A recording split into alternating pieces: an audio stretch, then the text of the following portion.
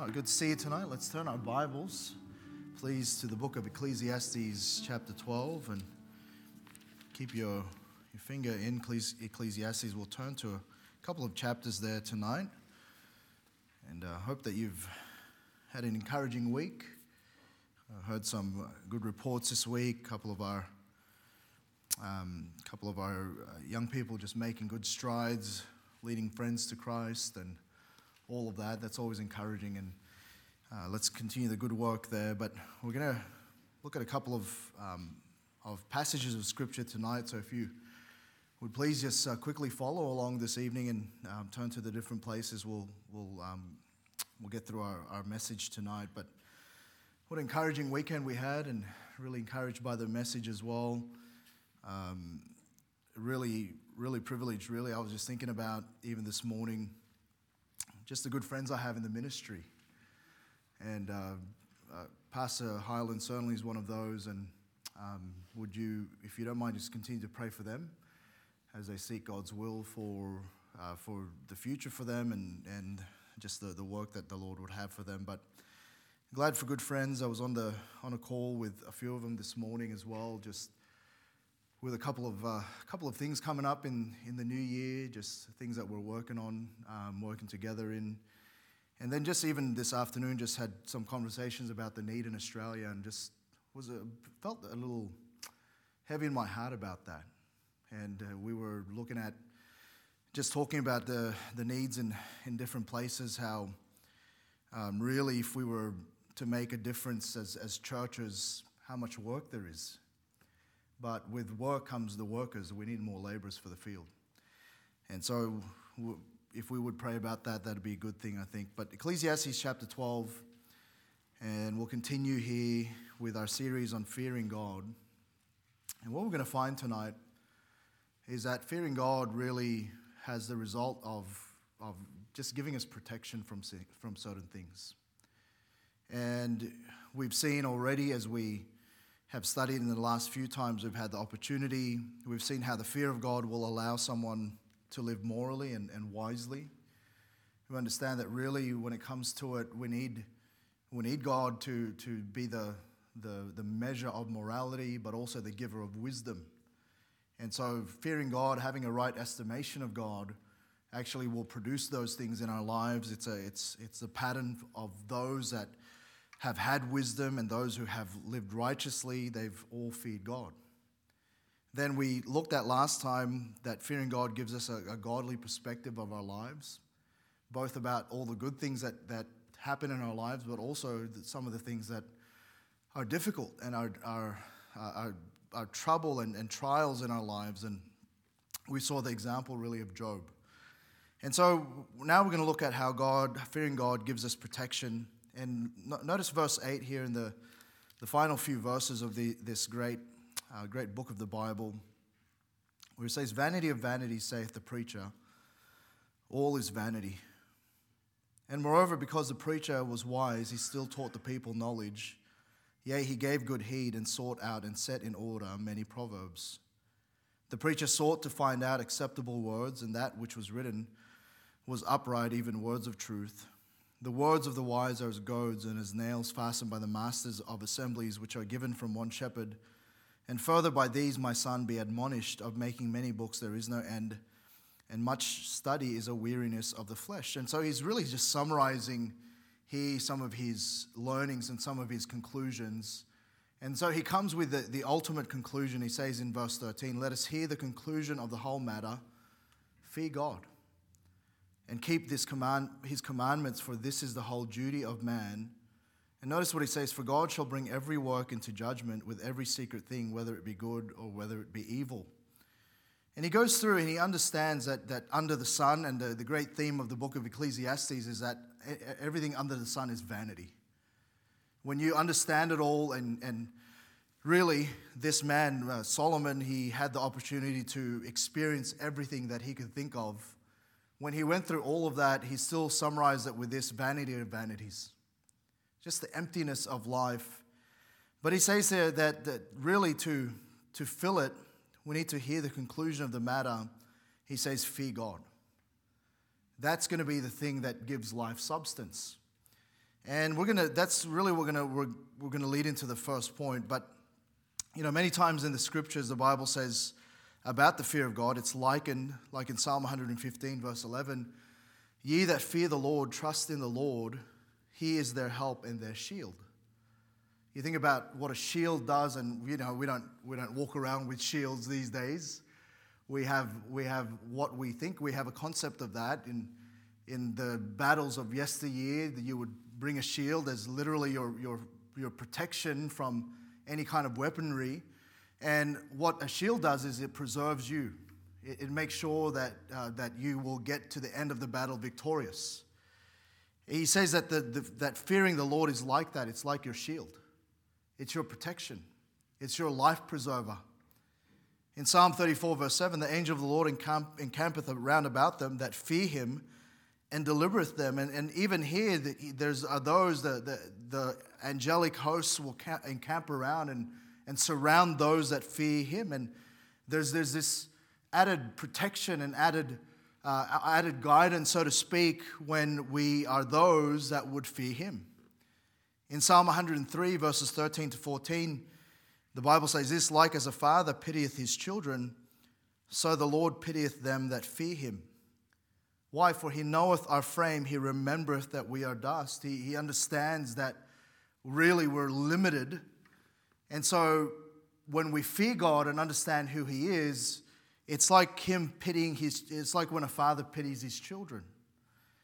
And in Psalm 145, verse 19, he will fulfill the desire of them that fear him.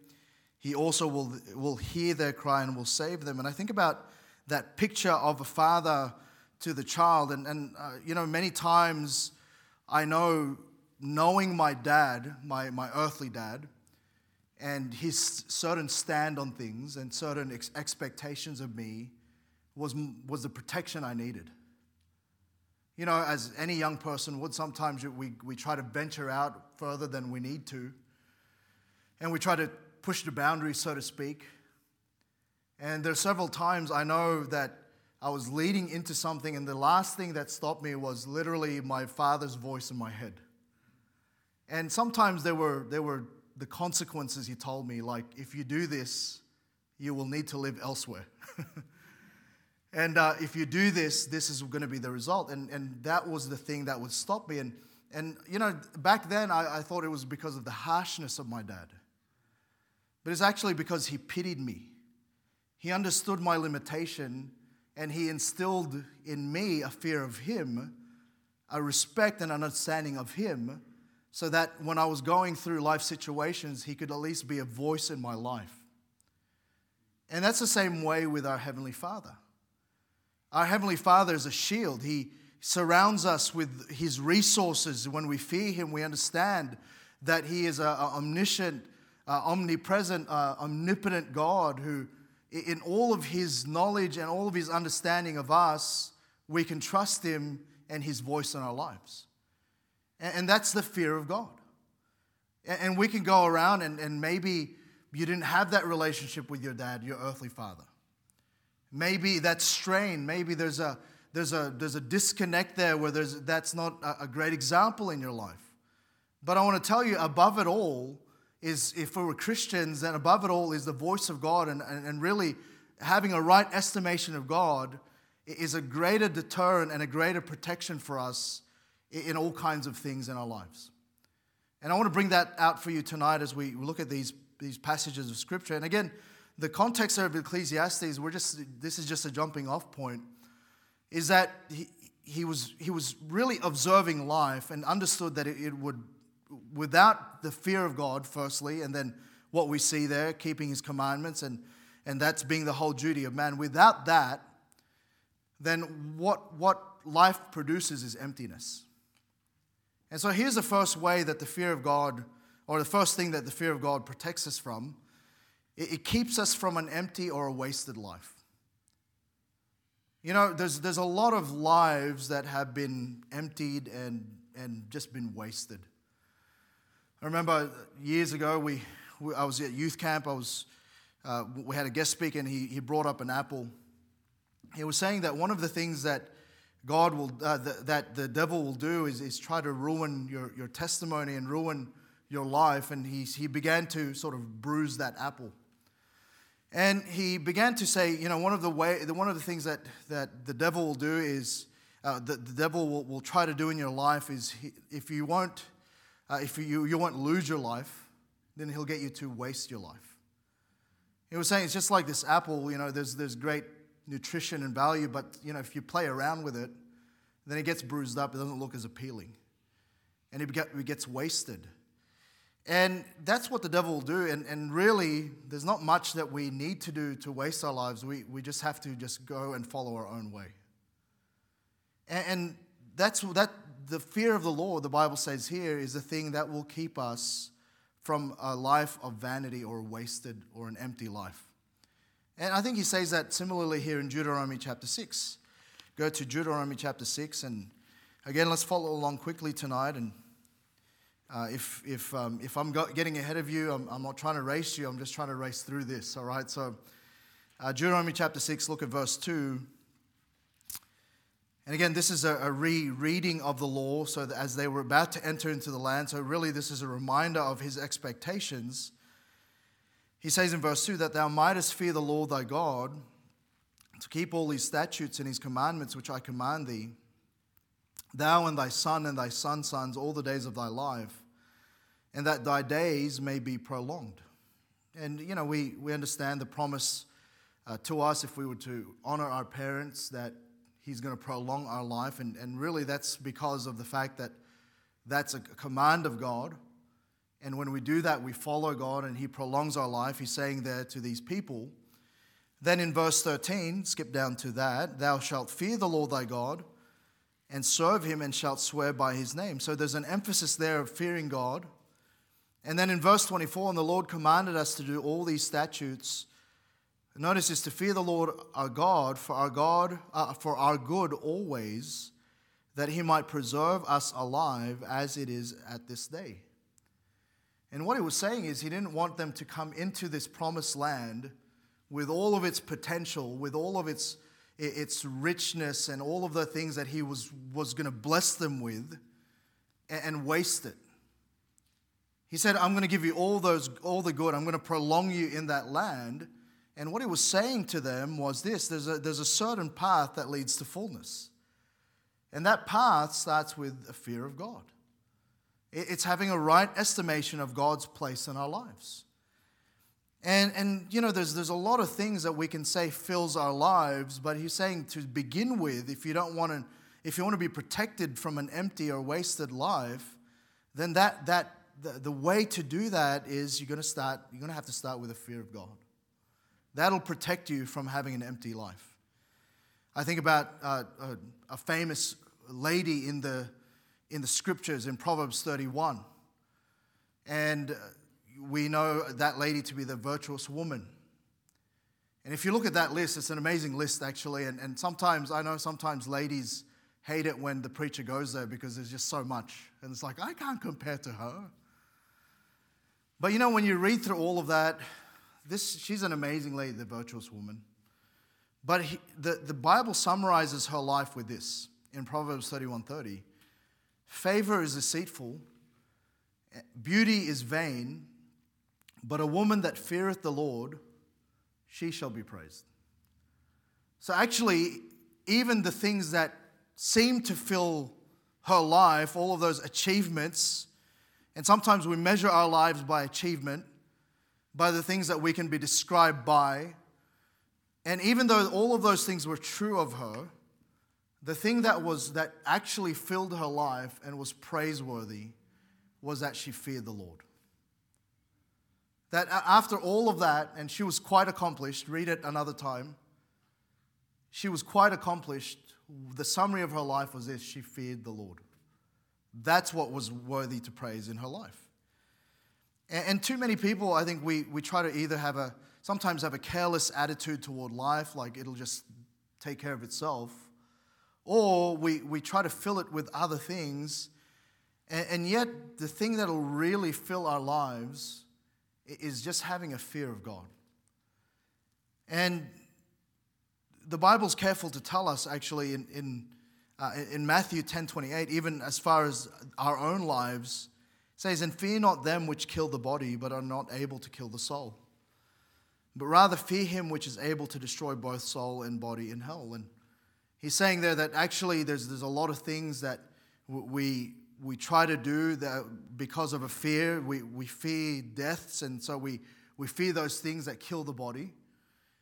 And he says that don't fear them not, but rather fear him which is able to destroy both soul and body. In Luke 12:5, similarly, "But I will forewarn you whom ye shall fear. Fear him which after he hath killed hath power to cast into hell. Yea, I say unto you, fear him." And we know who it's speaking about there. It's speaking about God himself, right? He's the determiner of life and death. But we understand there that he's saying that there's certain things that motivate us, that fear that is based on fear, that cause us to make decisions. It causes us to sort of fill our lives with things. And he's saying there that actually we need to fear one greater. And that's what the fear of God does. It keeps you from just an average life. It keeps you from an empty or wasted life. And you understand that life, firstly, is given from God. Then you understand that life is taken by God. But then you also understand, because of that God gives meaning or filling in life. And he says that in Luke 12:15, he said unto them, "Take heed and beware of covetousness, for a man's life consisteth not in the abundance of the things which he possesseth." And you could have someone who's filled their lives with all of earth's treasures. And again, we can point to Solomon about that. Solomon had an abundance of riches. It was ridiculous. And yet at the end of it, he still concluded, what's the point of life? Fear God. And he understood that all of the other things weren't really going to fill life the way that he thought it would. And you and I know that. You and I understand that. We've attained something, and we think that's going to fill the hole and fill the kind of emptiness that we thought we had, and then we find that there's just more. And the reality is that what the fear of God will do, it'll be a protector in this way. It'll keep you from an empty life. But really related to that, look at Ecclesiastes chapter 8.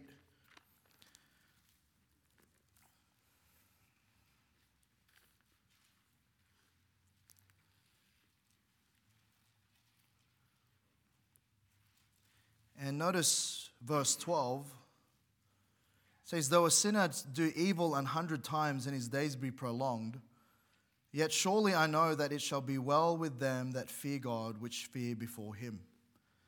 But it shall not be well with the wicked, neither shall he prolong his days, which are as a shadow, because he feareth not before God." And the next thing, sometimes what people do is, rather than filling up their lives with good things, they try to fill up their lives with wickedness. And the second thing that the fear of God protects us from is it keeps us from a wicked life. Remember, we already spoke about the fact that when we have a real fear of God, that's the thing that will cause righteousness and morality to come in our lives. And so it just would be logic to say that the fear of God then will protect us from a wicked life. And in Proverbs 3:7, the Bible says, "Be not wise in thine own eyes, fear the Lord, and depart from evil." And so those two things are inclusive of each other. When we fear the Lord like we do, like we ought, then we are going to be protected from a wicked life. We'll depart from evil. And really, when you know God, you know his omnipotence, you know his omnipresence and his omniscience, all of those things ought to just be the thing that keeps us from sin. Right? When you know that God is all-powerful, he's the great judge. When you know that he's everywhere and anywhere, and when you know that he's all-knowing, then can anything be hidden from the Lord? No. And so it keeps us from a wicked life. And so I think that's pretty easy to understand, isn't it? When we know God and we understand really, and again, if you're dealing with some things that you're struggling with as far as wickedness and evil in your own life, then what you need to be growing in is not a resistance to that, it's a growing in your knowledge of God. That'll keep you from sin. But here's the next one. Look at Genesis chapter 42. Genesis chapter 42.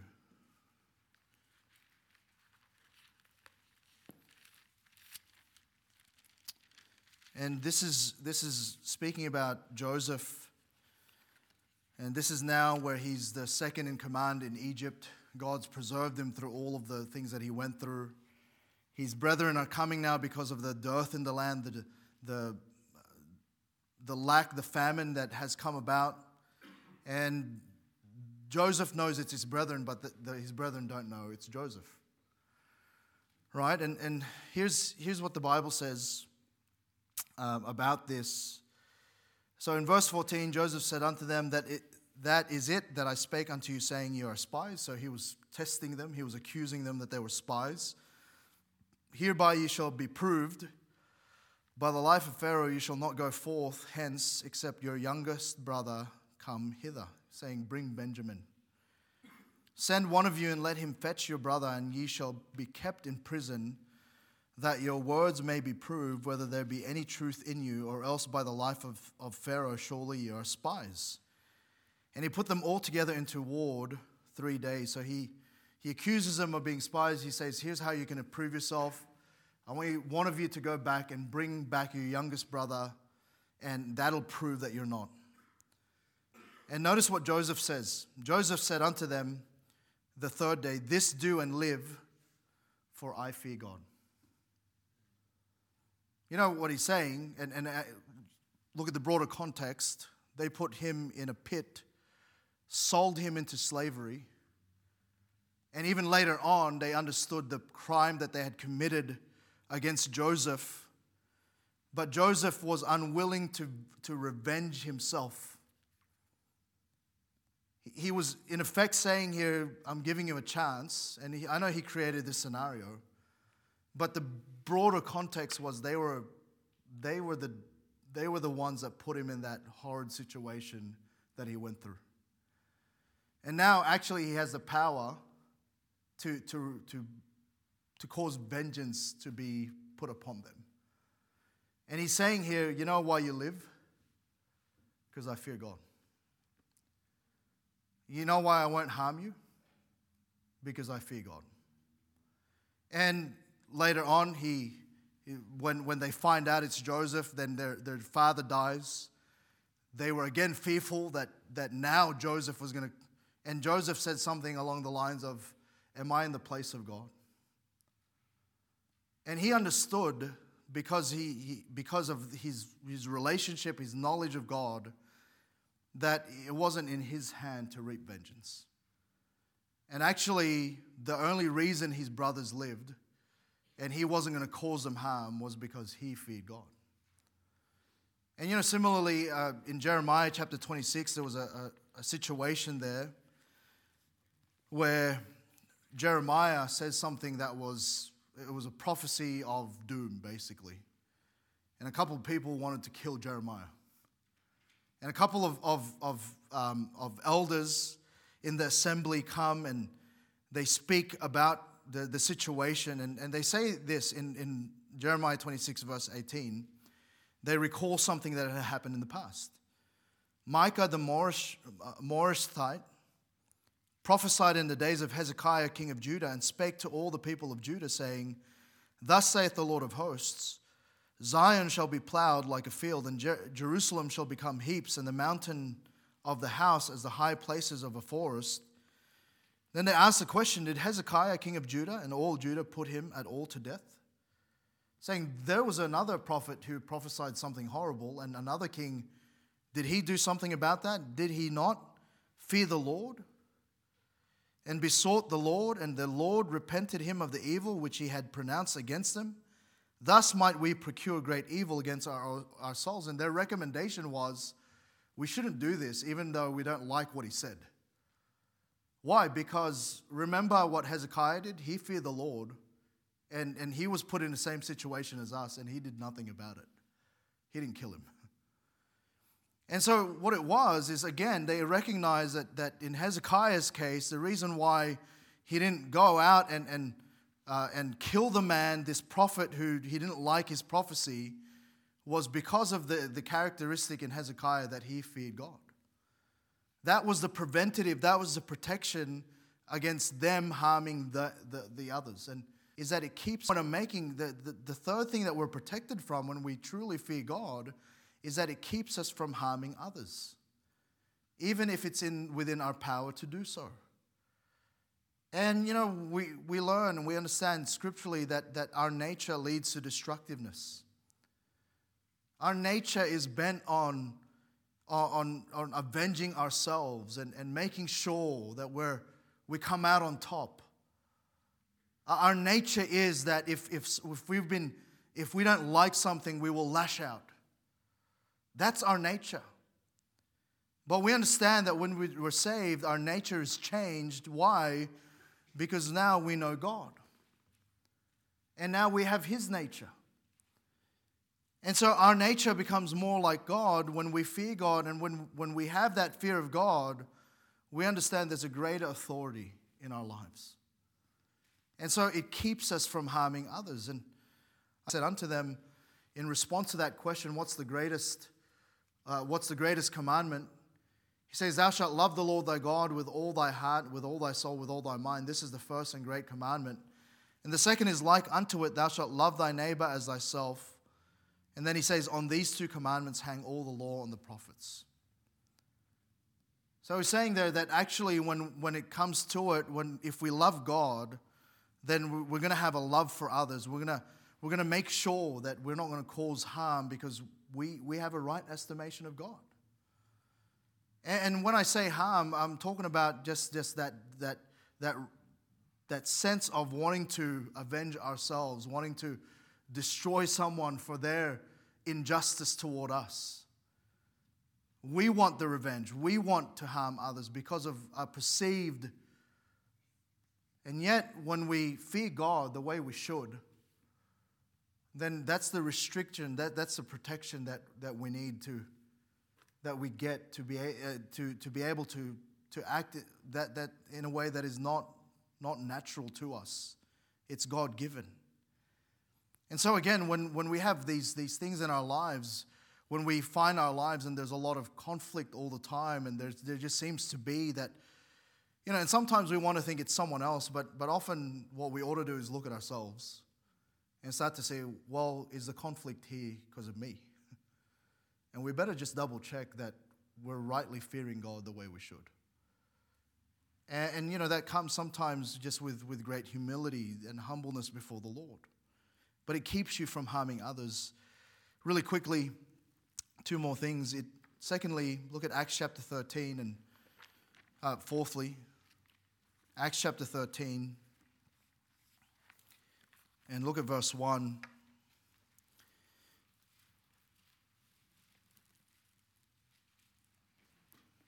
Verse 16, and he's preaching here in Perga, in Antioch. He comes to Antioch in Pisidia and went into the synagogue on the Sabbath day, and he's about to preach.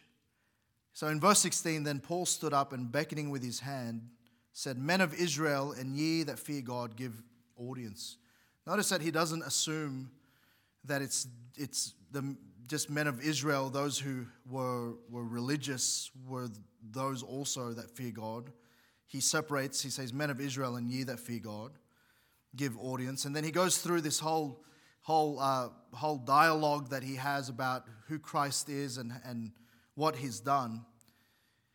And in verse 44, and the next Sabbath day came almost the whole city together to hear the word of God.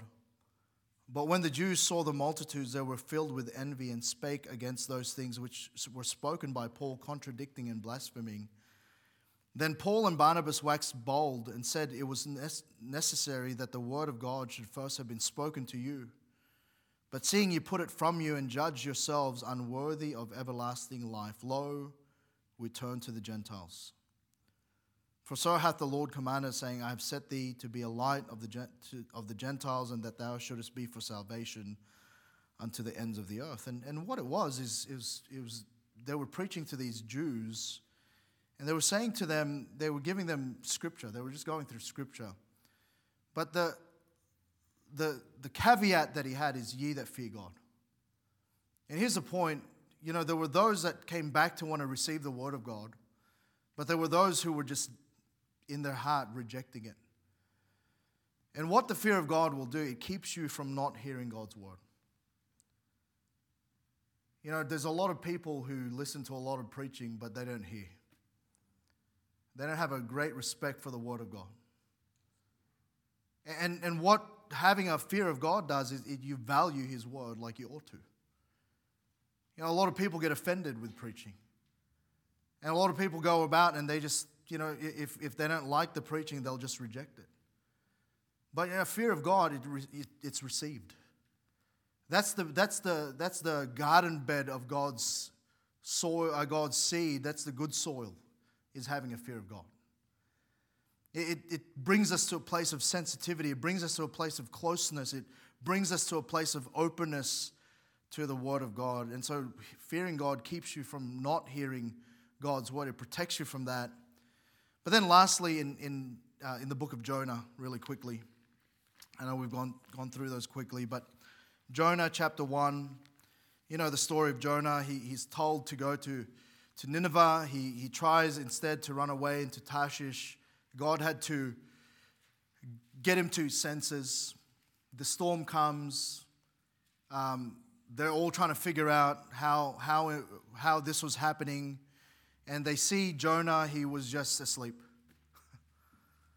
And he says there, so the shipmasters came to him and said in verse 6, "What meanest thou, O sleeper? Arise, call upon thy God, if so be that God will think upon us, that we perish not." And they said, everyone to his fellow, "Come and let us cast lots that we may know for whose cause this evil is upon us." So they cast lots, and the lot fell upon Jonah. So they're saying, "It's you, Jonah." Then said they unto him, "Tell us, we pray thee, for whose cause this evil is upon us. What is thine occupation, and whence comest thou? What is thy country, and of what people art thou?" And he said unto them, "I am an Hebrew, and I fear the Lord, the God of heaven, which hath made the sea and the dry land." So he came to a moment of realization.